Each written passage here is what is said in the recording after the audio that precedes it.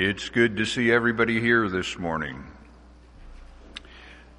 Okay, today we're going to be doing Judges chapter 19 through 21.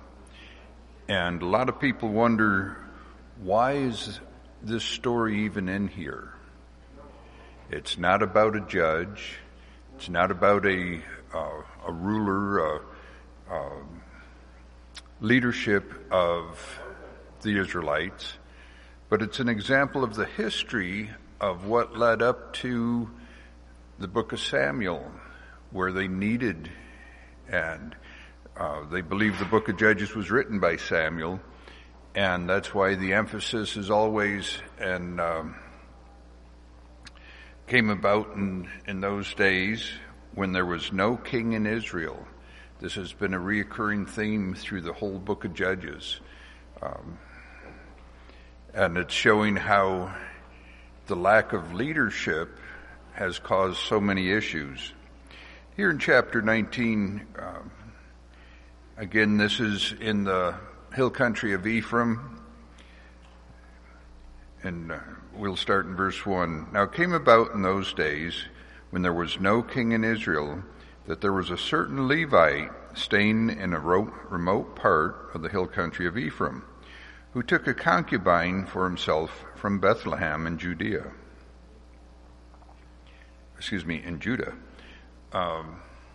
Okay, you have to remember that a concubine was a lesser wife. It wasn't the prominent wife, it was a lesser wife. But his concubine played the harlot against him, and she went away from him to her father's house in Bethlehem in Judah, and was there for a period of 4 months. Okay, this in reference of playing the harlot. She may have been promiscuous, or she just may have been unfaithful, because over and over again in the Old Testament we have where the nation of Israel played the harlot and went after other gods. Okay, so a span of 4 months has passed. Verse 3, Then her husband arose and went after her to speak tenderly to her in order to bring her back, taking with him his servant and a pair of donkeys. So she brought him into her father's house. Okay, the trip has transpired. He's found her, and she is taking him into her father's house. And when the girl's father saw him, he was glad to meet him. A couple of things. Was he glad to meet him because he could get a second dowry out of him? Was he glad to meet him because now he didn't have to feed her and take care of her? She could go back to her husband? Or was he genuinely glad to meet him? And his father-in-law, the girl's father, detained him, and he remained with him 3 days. So they ate and drank and lodged there. Now it came about on the 4th day that they got up early in the morning, and he prepared to go.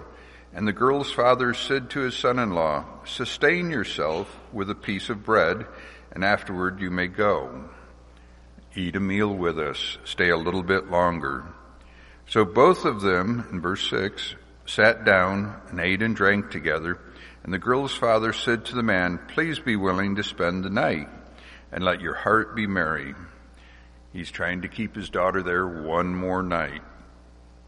Then the man arose to go, but his father-in-law urged him, so that he spent the night there again. And on the 5th day he arose to go early in the morning. And the girl's father said, Please sustain yourself and wait until afternoon. So both of them ate. When the man arose to go, along with his concubine and servant, his father-in-law and the girl's father said to him, Behold, now the day has drawn to a close. Please spend the night. Lo, the day is coming to an end. Spend the night here, that your heart may be merry. Then tomorrow you may arise early for your journey, so that you may go home. Okay, The reference of the day coming to a close. It's past the noon. Okay, they've got a trip to go on, and we will see what happens. Verse 10, the man arose, but the man was not willing to spend the night. So he arose and departed and came to a place opposite Jebus, that is Jerusalem, and there were with him a pair of saddle donkeys and his concubine also with him. Okay, if you remember Jebus, when they came in to conquer the land under Joshua, they fought, and captured Jerusalem, but they didn't utterly destroy it. And so the Jebusites continued to live there. They're living here during this time period, and it's a strong enough community that the Israelites in that area are not mentioned. And so it's important to keep a timeline and to help understand what's happening in the Old Testament and the New, so that we can understand the people, the places, and the political condition of the time. Verse 11, when they were near Jebus, and 10 and 11 we're back to the Hebrew way of writing. They'll make a statement, then they'll come back and fill in the detail. And we've seen this over and over in our study. But in these chapters, 19, 20, and 21, if you don't understand that was the Hebrew way of writing, it sounds very choppy, like they're repeating themselves. But if you notice, every time they do repeat themselves, it's a little more detailed. Verse 10, but the man was not willing to spend the night, so he arose, departed, and came to a place opposite Jebus, that is Jerusalem. And there was with him a pair of saddle donkeys and his concubine also with him. When they were near Jebus, the day was almost gone. And the servant said to the master, please come, let us turn aside into the city of the Jebusites and spend the night in it. However, the master said to him, we will not turn aside into the city of foreigners who are not of the sons of Israel, but we will go as far as Gibeah. And he said to his servant, come, let us approach one of these places, and we will spend the night in Gibeah or Ramah. So it was about another 2 hours travel. So they passed along and went their way, and the sun set on them near Gibeah, which belongs to Benjamin. And they turned aside there in order to enter and lodge in Gibeah. When they entered, they sat down in the open square of the city, for no one took them into his house to spend the night. This open square would have been just inside the city gate. This is where merchants coming in would set up their stalls. It would be an open market. The leaders of the city would be there during the day. They collected taxes from merchants coming in and so this is later on we're going to find in the next book, in the book of Ruth, where a lot of political and legal actions take place in the gates or just inside the gates of the city. But the important thing is no one took them in. It is of the tribe of Benjamin, an Israelite nation. Then behold, an old man was coming out of the field from his work at evening. Now the man was from the hill country of Ephraim, and he was staying in Gibeah, but the men of the place were Benjaminites. Clarification again. The city belonged to the tribe of Benjamin.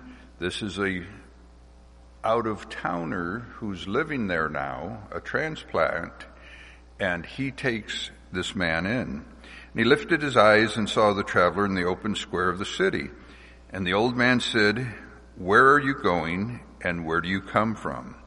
And he said to him, we are passing from Bethlehem and Judah to the remote part of the hill country of Ephraim, for I am from there. And I went to Bethlehem in Judah, but I am now going to my house, and no one will take me into his house.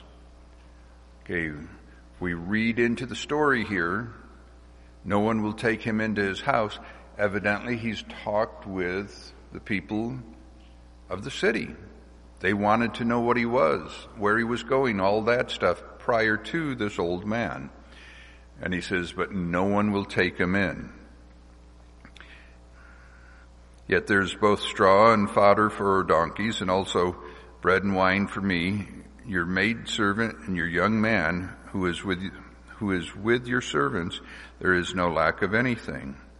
And the old man's, okay, so he's saying, I can sustain myself right here. Okay, verse 20, and the old man said, peace to you, only let me take care of all your needs. However, do not spend the night in the open square. Sounds like a warning, isn't it? Do not spend the night in the open square. That's a rough neighborhood. You don't want to do that. Well, it's an Israelite city. They're supposed to be friendly to fellow Israelites. Okay? They're a, quote, united nation, right? They all just fought in the wars?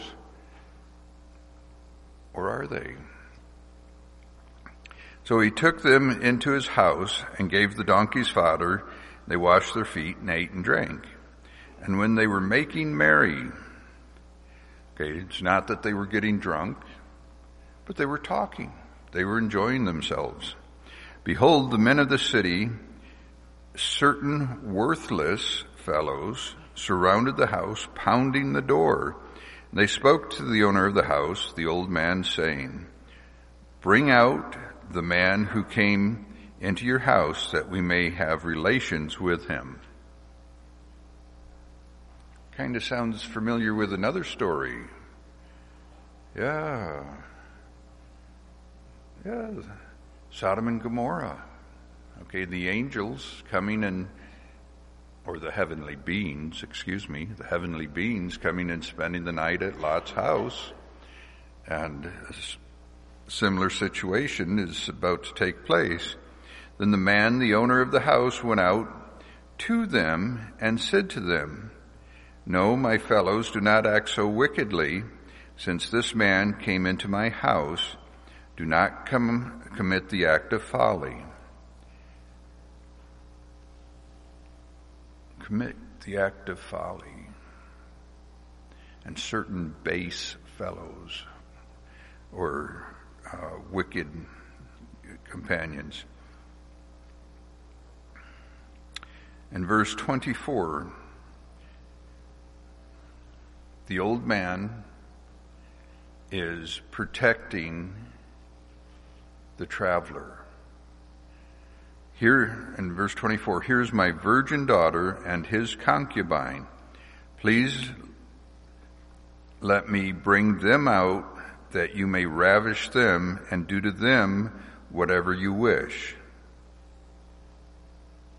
He knows how evil the Benjaminites are, the Gibeonites. He knows what's going on. He knows what's going to happen to the Levite if he relinquishes him over to the townspeople. Okay, so he's offering his daughter and the Levite's concubine as atonement, or as a peace offering, as payment to leave the Levite alone. Continuing in verse 24, but do not commit such an act of folly against the man. But the men would not listen to him, so the man seized his concubine and brought her out to them. And they raped her and abused her all night until morning. Then let her go at the approach of dawn. As the day began to dawn, the woman came and fell down at the doorway of the man's house, where her master was, until full daylight. Okay, so this is the horror story of the Bible. This is something that happened that during the history of the Israelites. Okay, we often gloss over some of the atrocities that happened by religious people then, and we think of it today. There's atrocities committed in the name of religion all through history. Verse 27, when her master arose in the morning and opened the door of the house and went out to go on his way, then behold, his concubine was lying at the doorway of the house with her hands on the threshold. And he said to her, get up and let us go. But there was no answer. Okay, she had died. Okay, and a lot of commentators, a lot of people will say, well, he's a very callous husband. Get up, let's go. No, it's just that it's stating fact of what's happening. Then he placed her on the donkey, and the man arose and went to his home. Then he entered, okay, they continued home.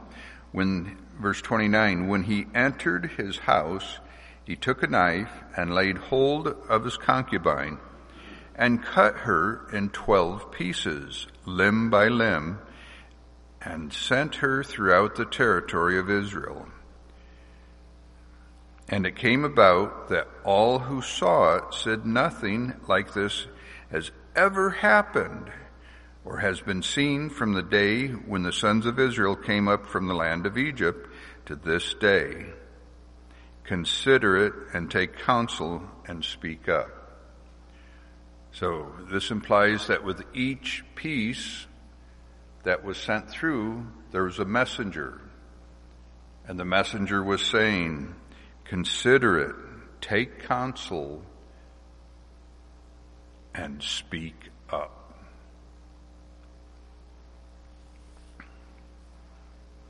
Okay, chapter 20.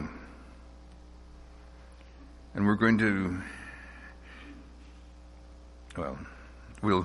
there's some interesting history points here in chapter 20. Then all the sons of Israel from Dan to Beersheba. Wait a minute. Dan to Beersheba. Where do we hear that again in regularity? The writings of Samuel. Okay. Had the territory of Israel been established from Dan on the north to Beersheba on the south? No, not yet. Because why? The Canaanites, the Philistines, the Jebusites, okay? All these foreign nations are still in there. Did they do what they were supposed to do? No. They were supposed to go in and clean house. And God said through Joshua, if you don't, what's going to happen? They're going to be a stumbling block. You're going to be led away. And this is what happened to the tribe of Benjamin. In chapter 20, verse 1, then all the sons of Israel from Dan to Beersheba, including the land of Gilead, came out, and the congregation assembled as one man to the Lord at Mizpah. The congregation, this is a throwback to the book of Joshua, when the Israelites were called the congregation. Okay, so how soon after Joshua did this transpire?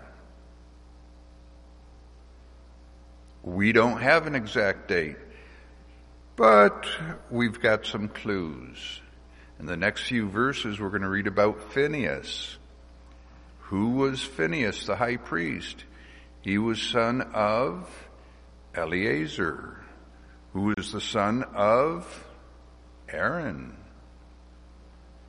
So it's the grandson of Aaron who's now the high priest, and Phinehas ruled or was the high priest during the, I would say after the death of Joshua, because during Joshua's life, Eleazar was still alive.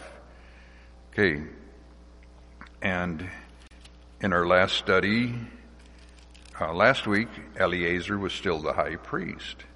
So this may have taken place as early as only 20 years after the death of Joshua. And what did they promise Joshua? What did Joshua say? As for me and my house, we're going to follow the Lord. And the people said, Amen. Okay? So it doesn't take long for things to corrupt.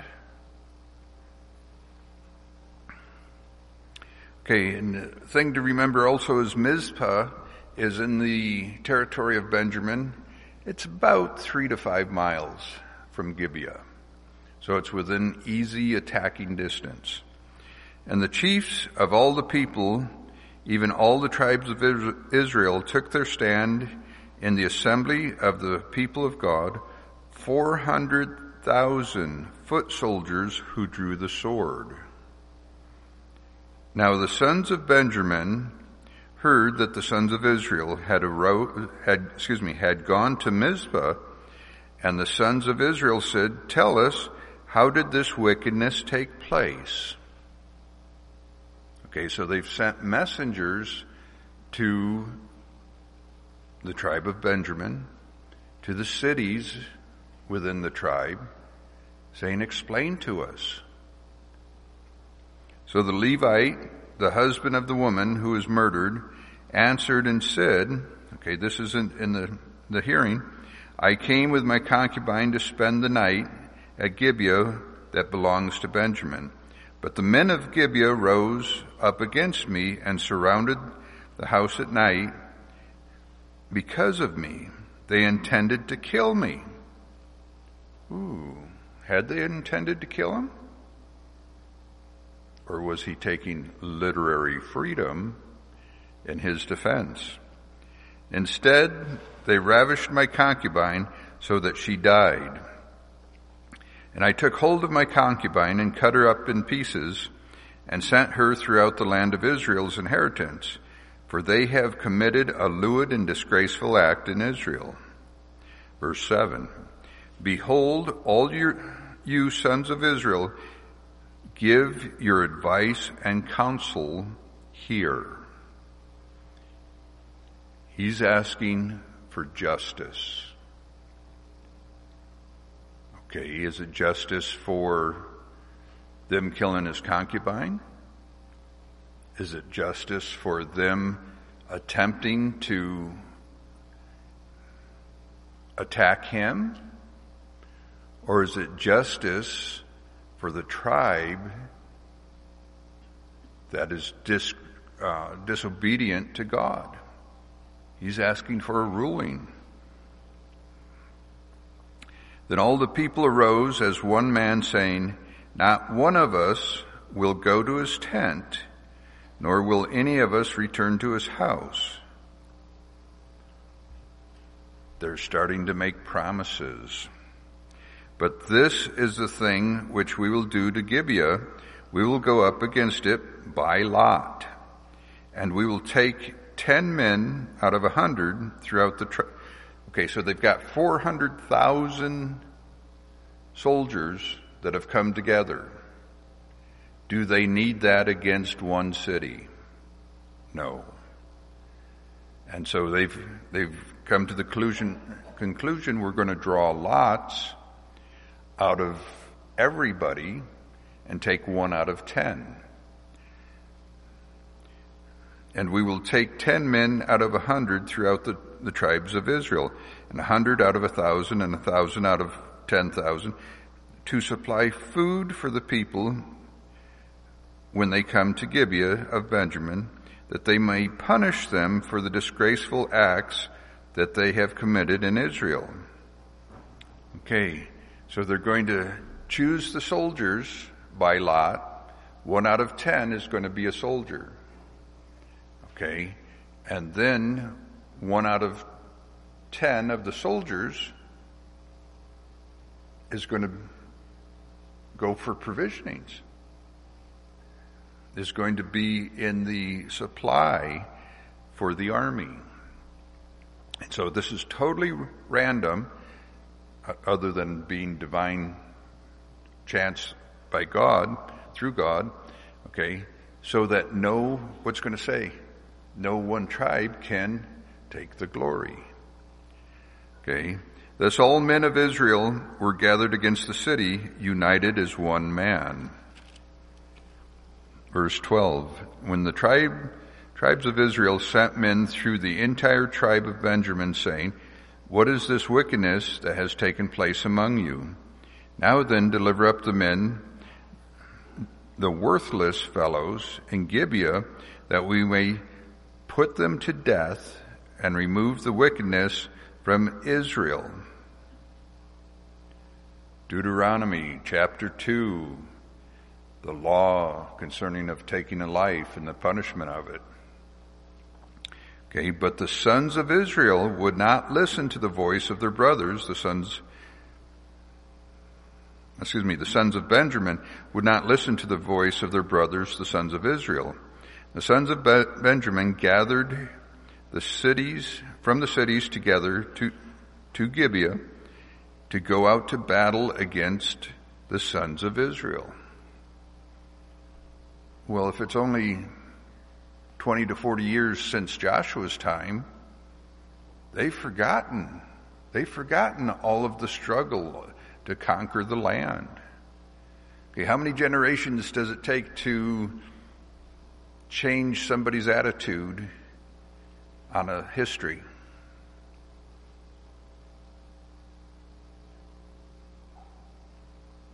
One, two. Okay, now I'll use World War I as an example. Okay, folks were proud to go to fight in World War I. It was the war to end all war. Okay, 30 plus years later, World War II. Okay, it was the war to end all wars. Less than 20 years later, Korea, and it was a military action. Okay, and then 20 years later, Vietnam, and the attitude toward the soldiers was entirely different than toward the soldier in World War I. Okay, it doesn't take long to change the attitude of the people. And from the cities of that day, from the cities on that days, the sons of Benjamin were numbered 26,000 men who drew the sword, besides the inhabitants of Gibeah, who were numbered 700 choice men. Okay. So out of the city of Gibeah was 700 men, and then you had 26,000 who drew the sword. Out of all these people, 700 choice men were left-handed. Each one could sling a stone at a hair and not miss. Okay, a sling. Was it an effective weapon of war? Yes. Was it an effective defense weapon? Yes.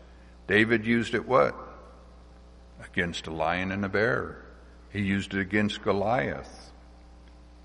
Okay, and here we have an account of the tribe, 700 out of the tribe of Benjamin, that it's saying could hit a hair. Is it a thread? or a rabbit. Okay? If you could hit a rabbit with a stone, if I was to throw a stone at a rabbit, maybe to the clock, okay, maybe to the wall I might hit it. But with practice with a sling, it could be the back wall. They're that effective, okay? And so we have an elite fighting force coming in the defense of Benjamin.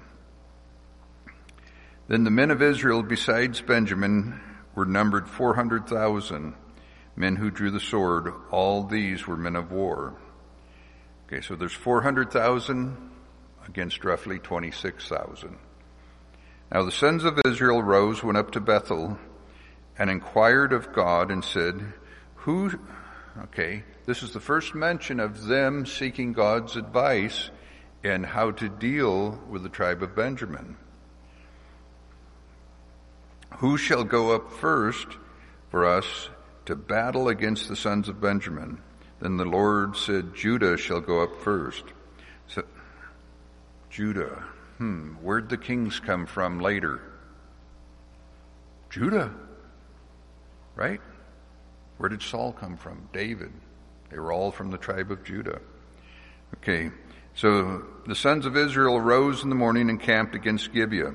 The men of Israel went out against Benjamin, and the men of Israel arrayed for battle against them at Gibeah. And the sons of Benjamin came out of Gibeah and felled to the ground on that day 22,000 men of Israel. So 26,000 men killed 22,000 men of the Israelites. Did they? Or was it God? God was teaching the Israelites a lesson.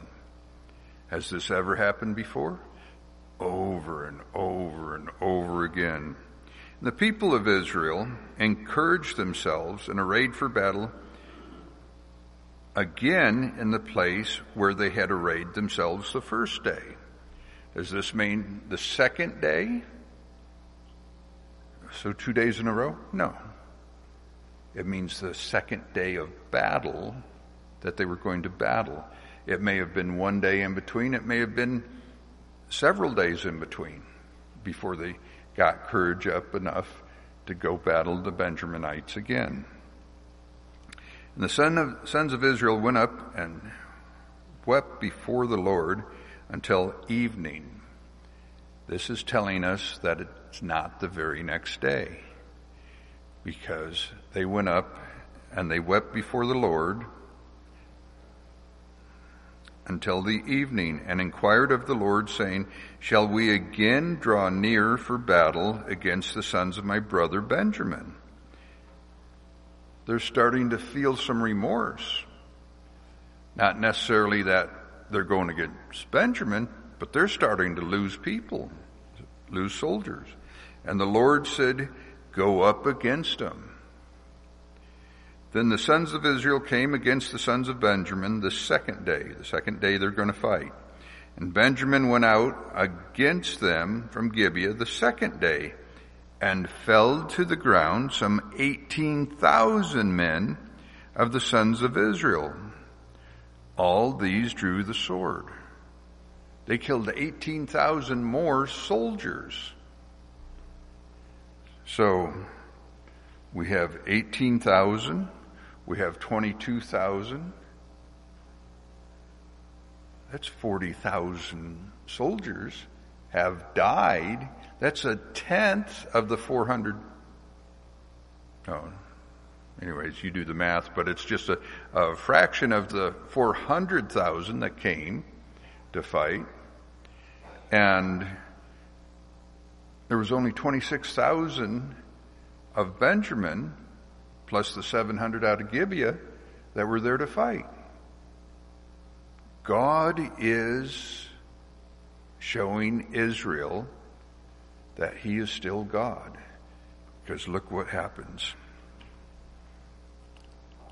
Then all the sons of Israel, this is verse 26, then all the sons of Israel and all the people went up and came to Bethel. Oh, well, let's see, came to Bethel. If they're coming to Bethel for a religious area, what happened to Shiloh? That was where they set up the tabernacle. We have to remember that the tabernacle is big and bulky and too hard to move. Well, they did it on a regular basis in the wilderness, but Shiloh was set up as the place of worship. So chances are they brought the Ark of the Covenant and probably the altar over to Bethel. So it was close enough to seek God without having to go another day or two journey to Shiloh.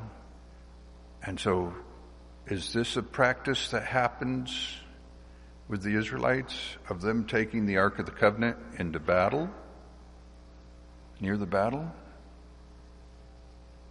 Yeah. How did they lose the Ark of the Covenant?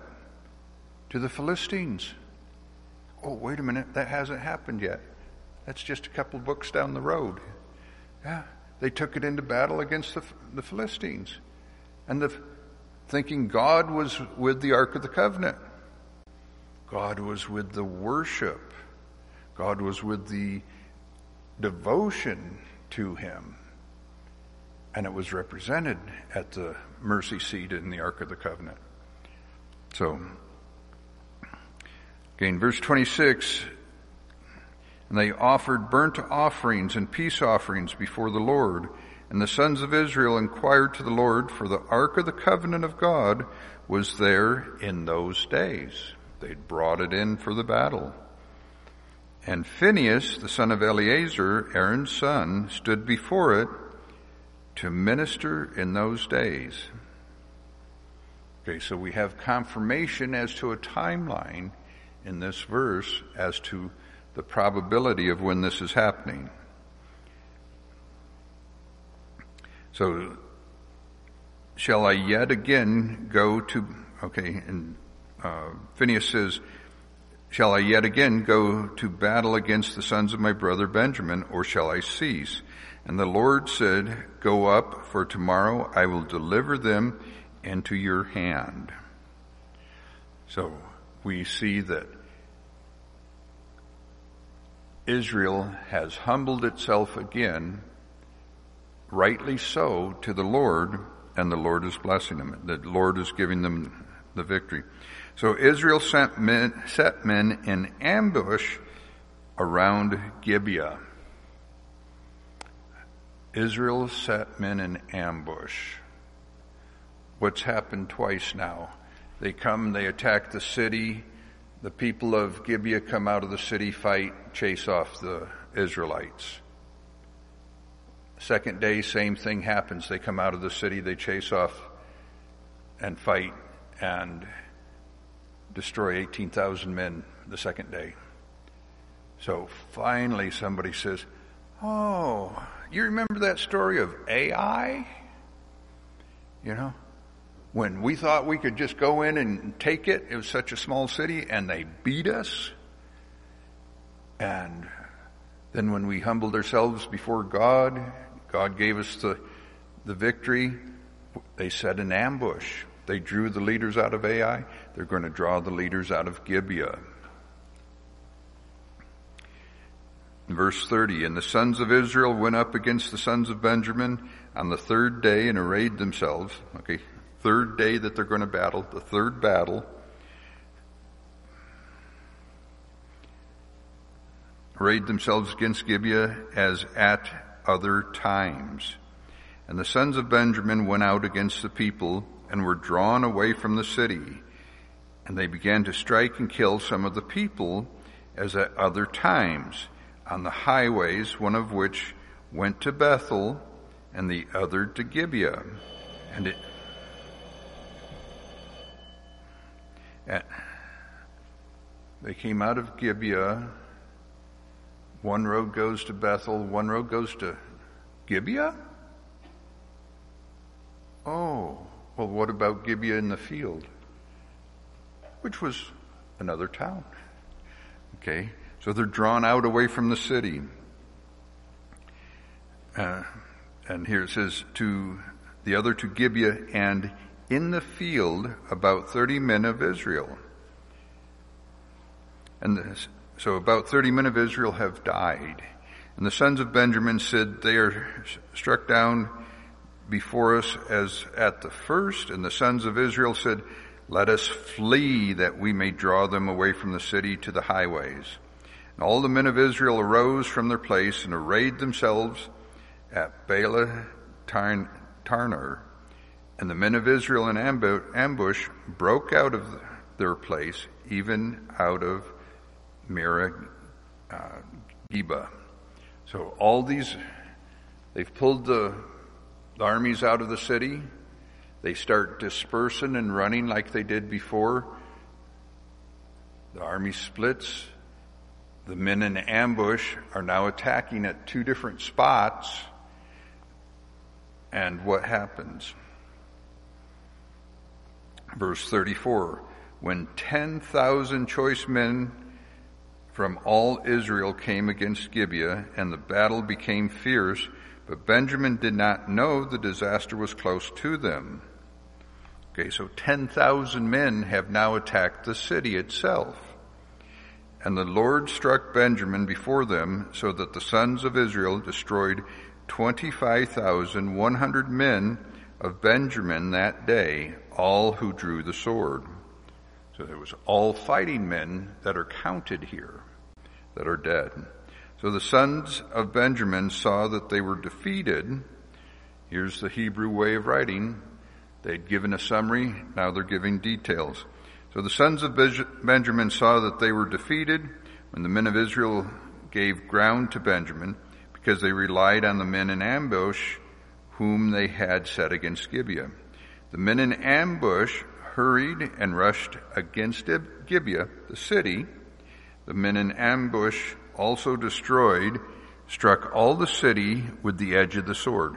Destroyed all the city. This goes back to the devoted warfare, or the cities under the ban, that no plunder was to be taken. They were to be, every man, woman, child, animal, everything was to be destroyed, and the city burned. Now the appointed sign between the men of Israel and the men in ambush was that they should make a great cloud of smoke arise from the city. Then the men of Israel turned in battle, and Benjamin began to strike and kill about 30 men. Okay, so the original attacking force turned, are fleeing. Benjamin has killed about 30 men of Israel, for they said, surely they are defeated before us as in the first battle. But when the cloud began to rise from the city in a column of smoke, Benjamin looked behind them, and behold, the whole city was going up in smoke to heaven. Interesting. In smoke to heaven. What's gone up in smoke to heaven? Just in Judges. There was a heavenly being that visited Samson's mom, and then visited the dad. And when they prepared the sacrifice, he went up into heaven in the smoke. Okay, so this is a common saying of offering sacrifice, up in smoke to heaven. Then the men of Israel turned, and the men of Benjamin were terrified, for they saw that disaster was close to them. Therefore they turned their backs before the men of Israel toward the direction of the wilderness. But the battle overtook them, while those who came out of the cities destroyed them in their midst. They surrounded Benjamin, pursued them without rest, and trod them down opposite Gibeah toward the east. So they pursued everybody.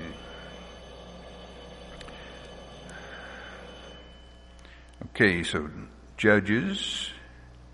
Next week, we're going to pick up in 20, verse 44. Okay, and the reason I'm going through this, because this is part of history of the Israelite nation that gets overlooked. It's kind of like when something bad has happened in the locale here, a lot of people want to forget it. Okay, so Judges 20:44, we're going to pick up there. We'll finish the book of Judges and start into the book of Ruth. Thank you very much.